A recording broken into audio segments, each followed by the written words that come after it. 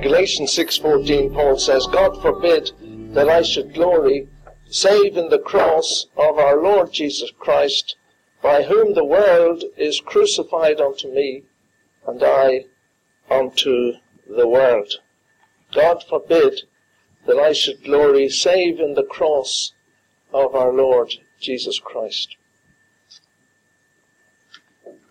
We've been singing about the cross, 2 arms outstretched to save, and Christ who died upon the cross. But this Sunday is known as Palm Sunday. In Zechariah chapter 9, we read from verse 9, Rejoice greatly, O daughter of Zion. Shout, O daughter of Jerusalem. Behold, thy king cometh unto thee.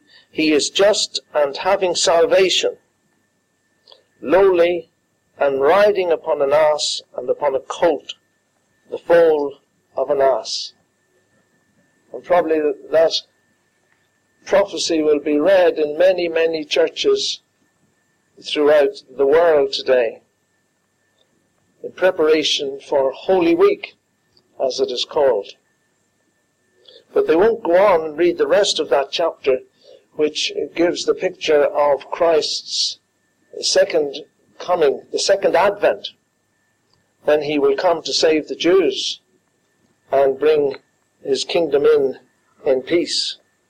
Before that we'll have the rapture of the church, and then they will be seen. If you look, the Lord of hosts shall defend them, and shall devour and subdue with sling stones, and they shall drink and make a noise as through wine, and they shall be filled like bowls, and as the corners of the altar. And the Lord their God shall save them in that day, as the flock of his people, and for they shall be as the stones of a crown lifted up as an ensign upon the land. And how great is his goodness, and how great is his beauty! Corn shall make the young men cheerful, and new wine the maids. The Lord will come and save his people Israel when everybody will be against them. There'll be nobody for Israel in those days. But the Lord will come and defend them and set up his millennium kingdom here on earth. But it was fulfilled, the first part of that prophecy, by Jesus riding into Jerusalem upon an ass. What a wonderful entrance he made. But yet, ride on in lowly pomp, ride on to die. And as we said, the crowds who were cheering and shouting, Hosanna in the highest, blessed is he that comes in the name of the Lord, a few days later were shouting, crucify him, crucify him. It always saddens me that this time of the year, which is known as Easter, is called after a pagan god. Incredible that the most exciting event in history has been named after a pagan god. It's around the same time, Passover, and we'll have the 7 days then of the Feast of Unleavened Bread. The first day, it says in Exodus 12:16, in the first day shall be a holy convocation, and in the 7th day there shall be an holy convocation to you. No manner of work shall be done in them, save that which every man must eat, that only may be done of you. And ye shall observe the Feast of Unleavened Bread, for this is, in this selfsame day have I brought your armies out of the land of Egypt. Therefore shall ye observe this day in your generations for an ordinance forever. And the Jews still have their Passover. And I was reading a little bit about the preparations they make for Passover last night, and it just reminded me how careful and how meticulous they are in getting ready for Passover. They get rid of all the leaven out of the house. No leaven, nothing to do with leaven can be kept in the house, and they sweep out their cupboards and their shelves and get all the crumbs of leaven out of the way. And I was thinking, as we come before the Lord in the breaking of bread, it's a picture for us that we should examine ourselves, get rid of the leaven in our lives, as these people are so meticulous about the practical things to do with the Passover and the Passover meal. But it is always pointing to the coming of the Lord Jesus Christ, the Lamb of God who was going to come and to die upon the cross of Calvary. And it is the cross that I wanted just to concentrate on for a few moments this morning.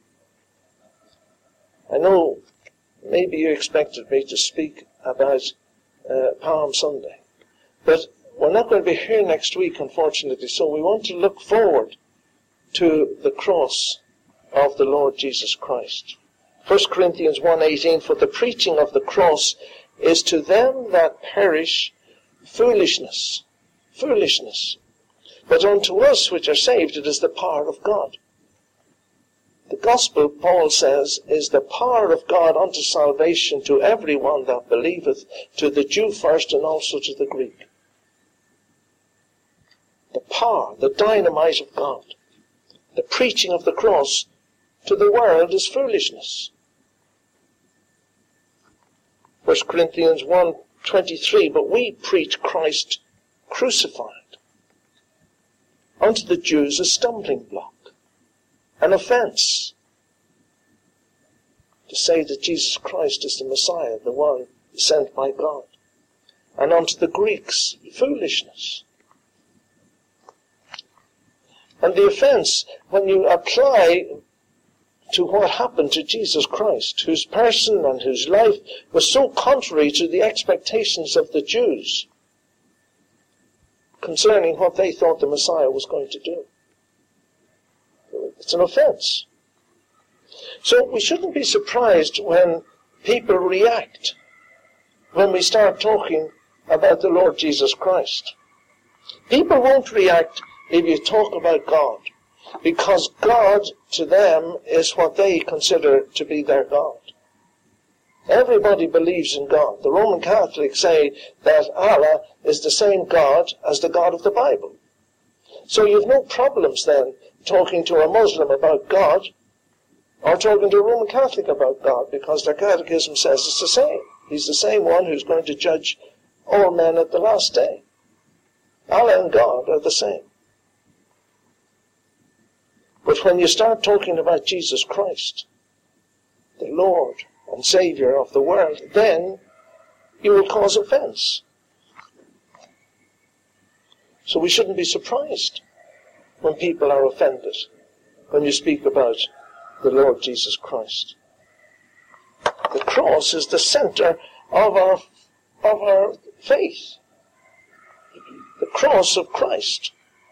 And that's why Paul was able to say, God forbid that I should glory save in the cross of our Lord Jesus Christ. There were 3 crosses erected on Calvary that day. The day that Jesus was crucified. 2 malefactors, on either side one, and Jesus in the midst. The person on the center cross that we want to think about for a few moments this morning. The Son of God. Who is this man on the cross? It is Jesus of Nazareth. This is Jesus of Nazareth, the King of the Jews. The Jews tried to have that changed. But Pilate said, what I have written, I have written. The King of the Jews. He went about doing good. The one who cleansed the leper. He healed the sick.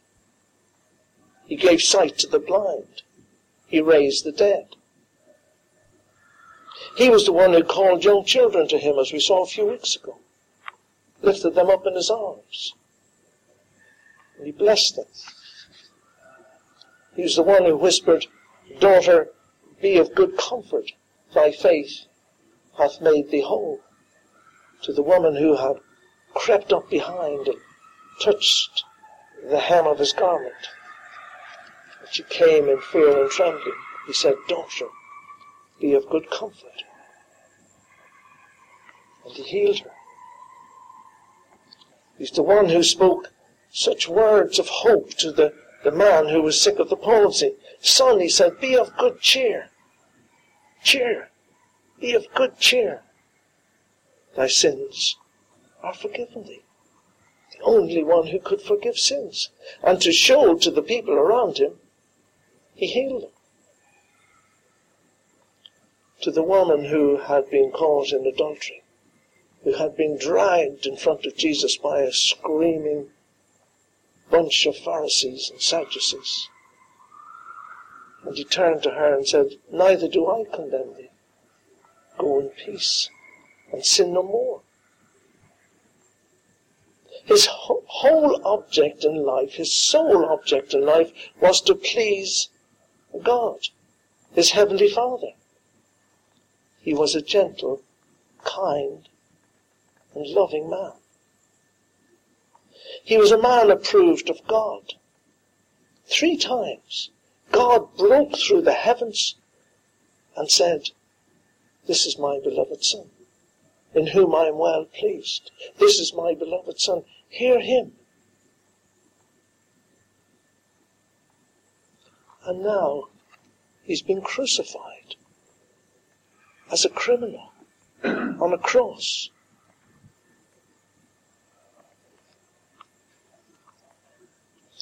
How does this event show what the world and what man thinks of the Lord Jesus Christ? The world is against the Lord Jesus Christ. What does it say in James? James 4:4. Ye adulterers and adulteresses, know ye not that friendship of the world is enmity with God? Whosoever therefore will be a friend of the world is the enemy of God. It's frightening.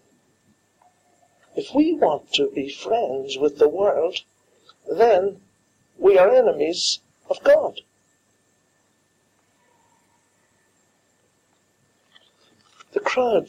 The world cried, crucify him, crucify him.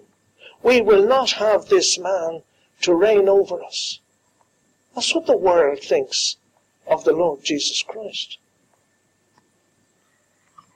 There's been a lot of talk about this latest film showing in bloody detail the physical sufferings of Jesus Christ. I don't approve of that film in any way.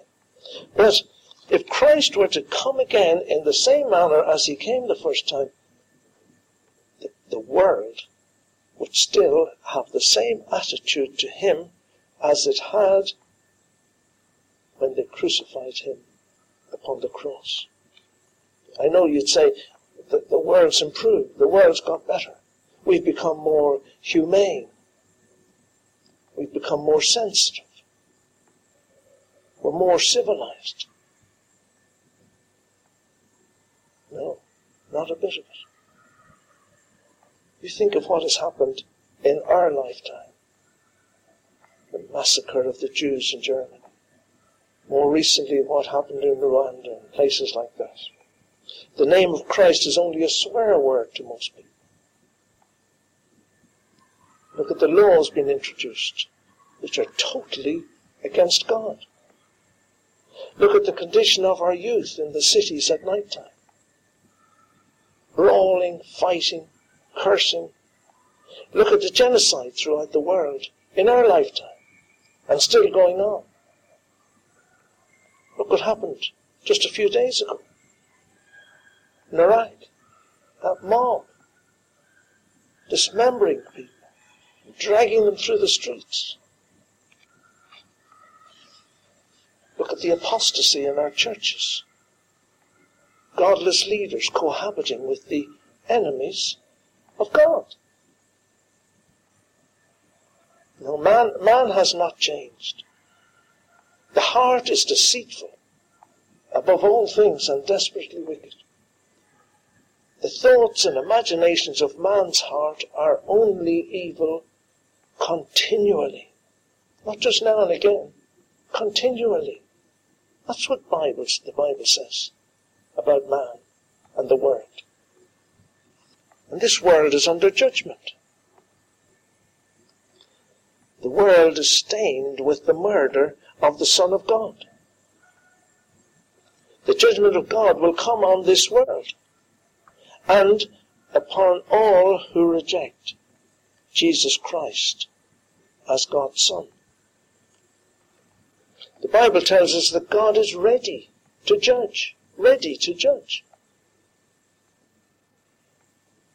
Those who walk in, and this is what it says, in lasciviousness, lusts, excess of wine, revellings, banquetings, and abominable idolatries. That sums up the world today. That's the way the world is. Lascivious, lustful, excesses of wine, revellings, banquetings, and abominable idolatries. There's idolatry in our churches. All those who accept this film, The Passion of Christ, are yielding to idolatry. Thou shalt not make to thyself any graven image, nor the likeness of anything that is in heaven above. We cannot portray Jesus Christ on film in any way. He is God. How can man portray God by acting? We can't do it. So we see, first of all, as we look at the cross, all the hostility and the sinfulness of man reflected in what he did to the Lord Jesus Christ by crucifying him upon a cross. They preferred Barabbas than Jesus Christ, a murderer. Secondly, when we look at the cross, we see it as an expression of God's love. What a wonderful expression of God's love. At the cross we see the meeting of man's hostility to God and God's love for man. Horrible, filthy, sinful man and the wonderful, abundant grace of God meet at Calvary. Man displayed at Calvary all his sinfulness and hostility against the Son of God. And God displayed all his wondrous love for sinful man. For God so loved the world that he gave his only begotten Son, that whosoever believeth in him should not perish, but have everlasting life. For God sent not his Son into the world to condemn the world, but that the world through him might be saved. Here at the cross, God opened his heart of love to sinful man. Isn't that wonderful? God opened his heart of love to sinful man and put it into action. You see, the Bible says you shouldn't just love somebody, you should show it by your actions. And Jesus said to his disciples, how the old condition was, love your neighbor as yourself. But he says, love as I have loved you. And he put his love into action. He loved you and me so much that he gave his life for you and for me. And that's the standard he sets of love that we have to have for one another. Love until it hurts us. He opened his heart of love. Our Saviour triumphed over sin and death and the grave, and through his death, sinful, rebellious, judgment-deserving man may have life through his death and through his resurrection and receive eternal life.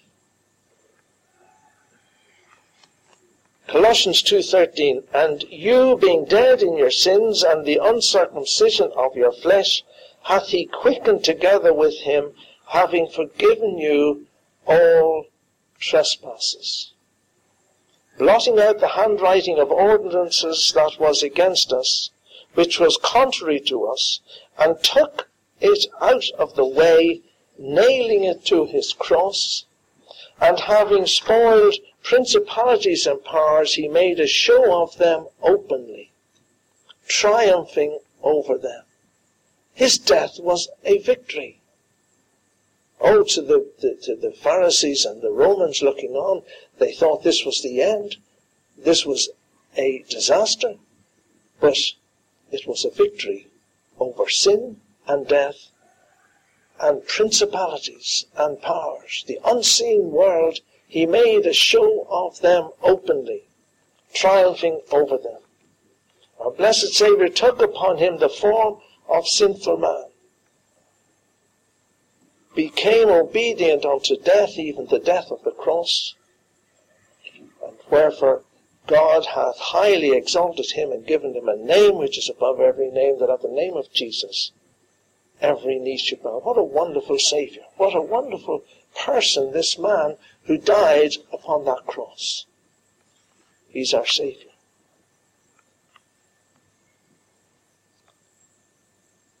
And so, as we look at Jesus on the cross, we see man's hostility to God, and we see God's great love to man.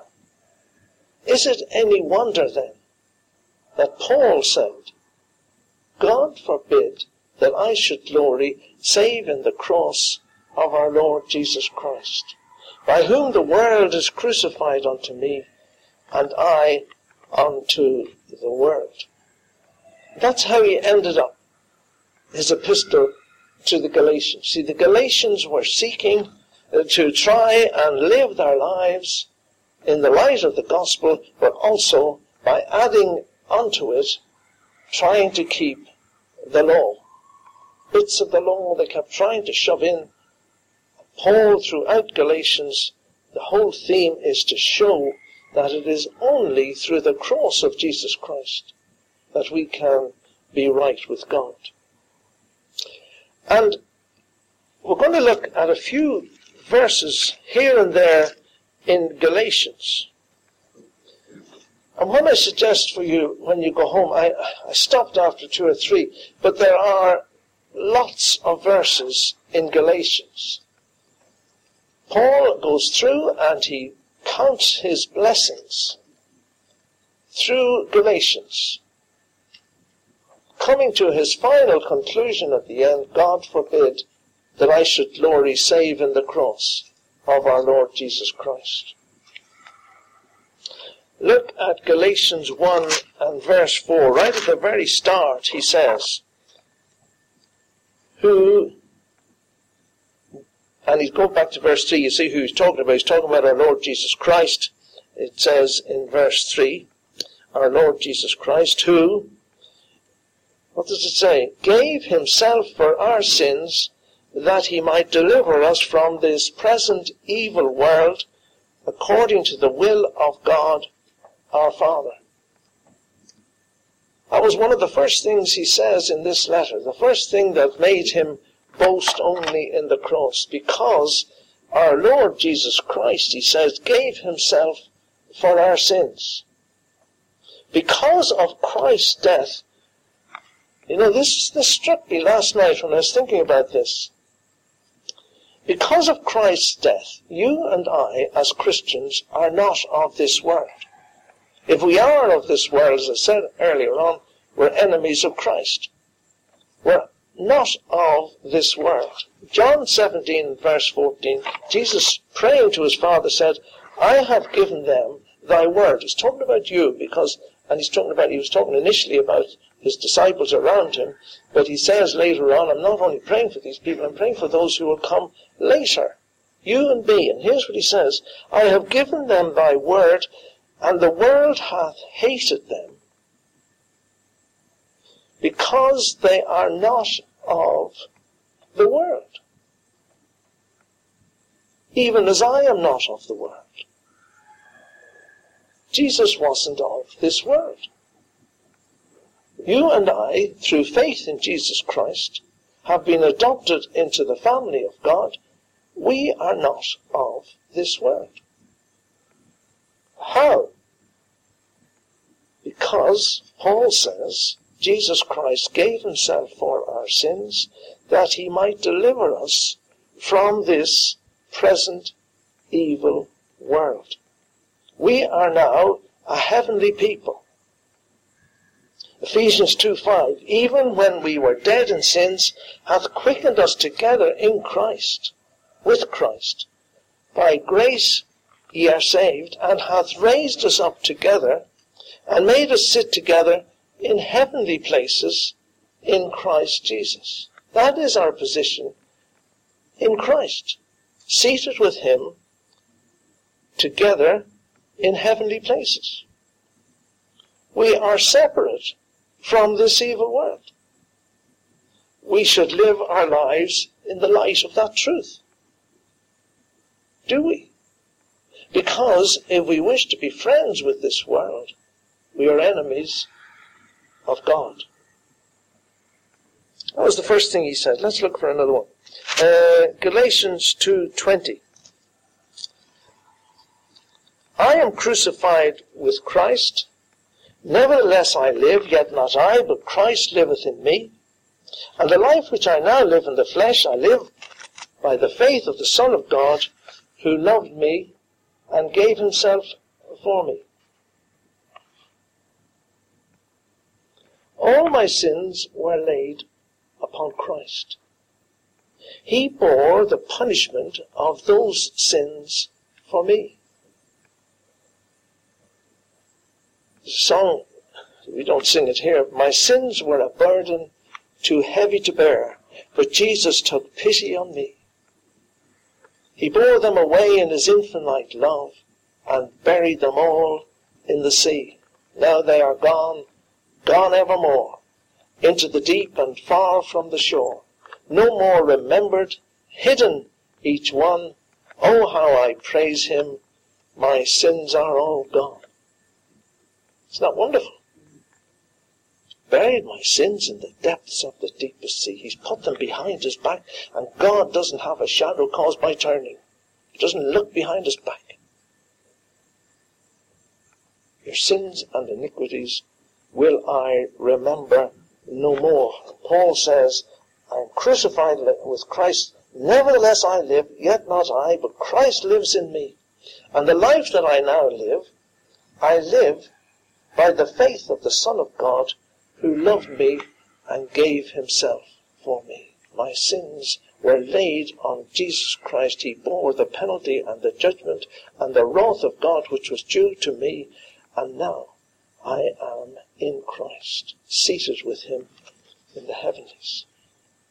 We live and have our life through Christ. He holds us together.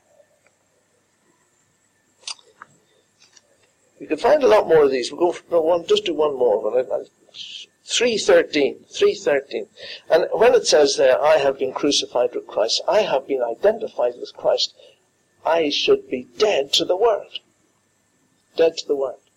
I've told you a story many a time. I was driving along the car with a lovely old chap who was a great youth worker, and one of our friends walked out in front of the car in the middle of Dublin, just a chap we happened to know. And I said, look at John now, he's dead to the world. And he said to me, and that's the way we should be. We're dead to the world. That's the way we should be. 3:13. Christ hath redeemed us from the curse of the law, being made a curse for us. Oh yes, there was a death sentence hanging over me. Because the law said, the soul that sinneth, it must die.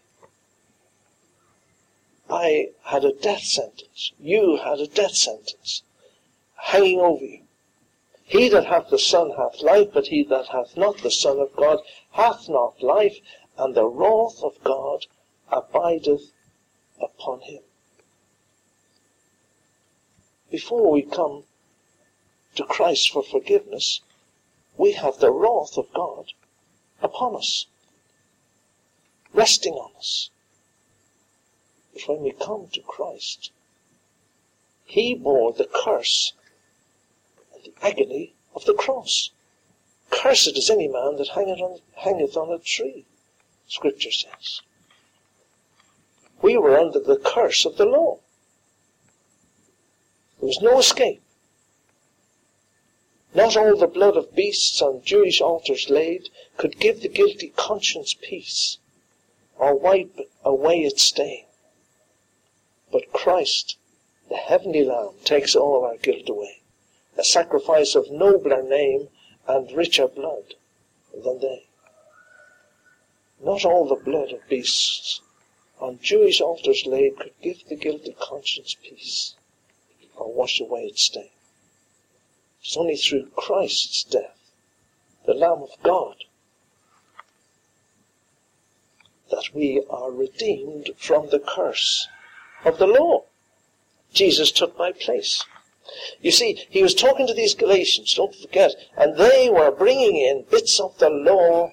They were Judaizers, trusting in keeping parts of the law, together with trying to marry that in with salvation. Paul was constantly defeating their arguments all the way through the book of Galatians. Paul points out that we are solely dependent on the grace of God for our salvation. Jesus paid it all to him I owe. Sin hath left a crimson stain. He washed it white as snow. We won't go on any further, but look, go home and read other. Look at. I'm not going to do these, but he says, here's another one, Galatians 4:5. To redeem them that were under the law, that we might receive the adoption of sons, adopted into the family of God. Why?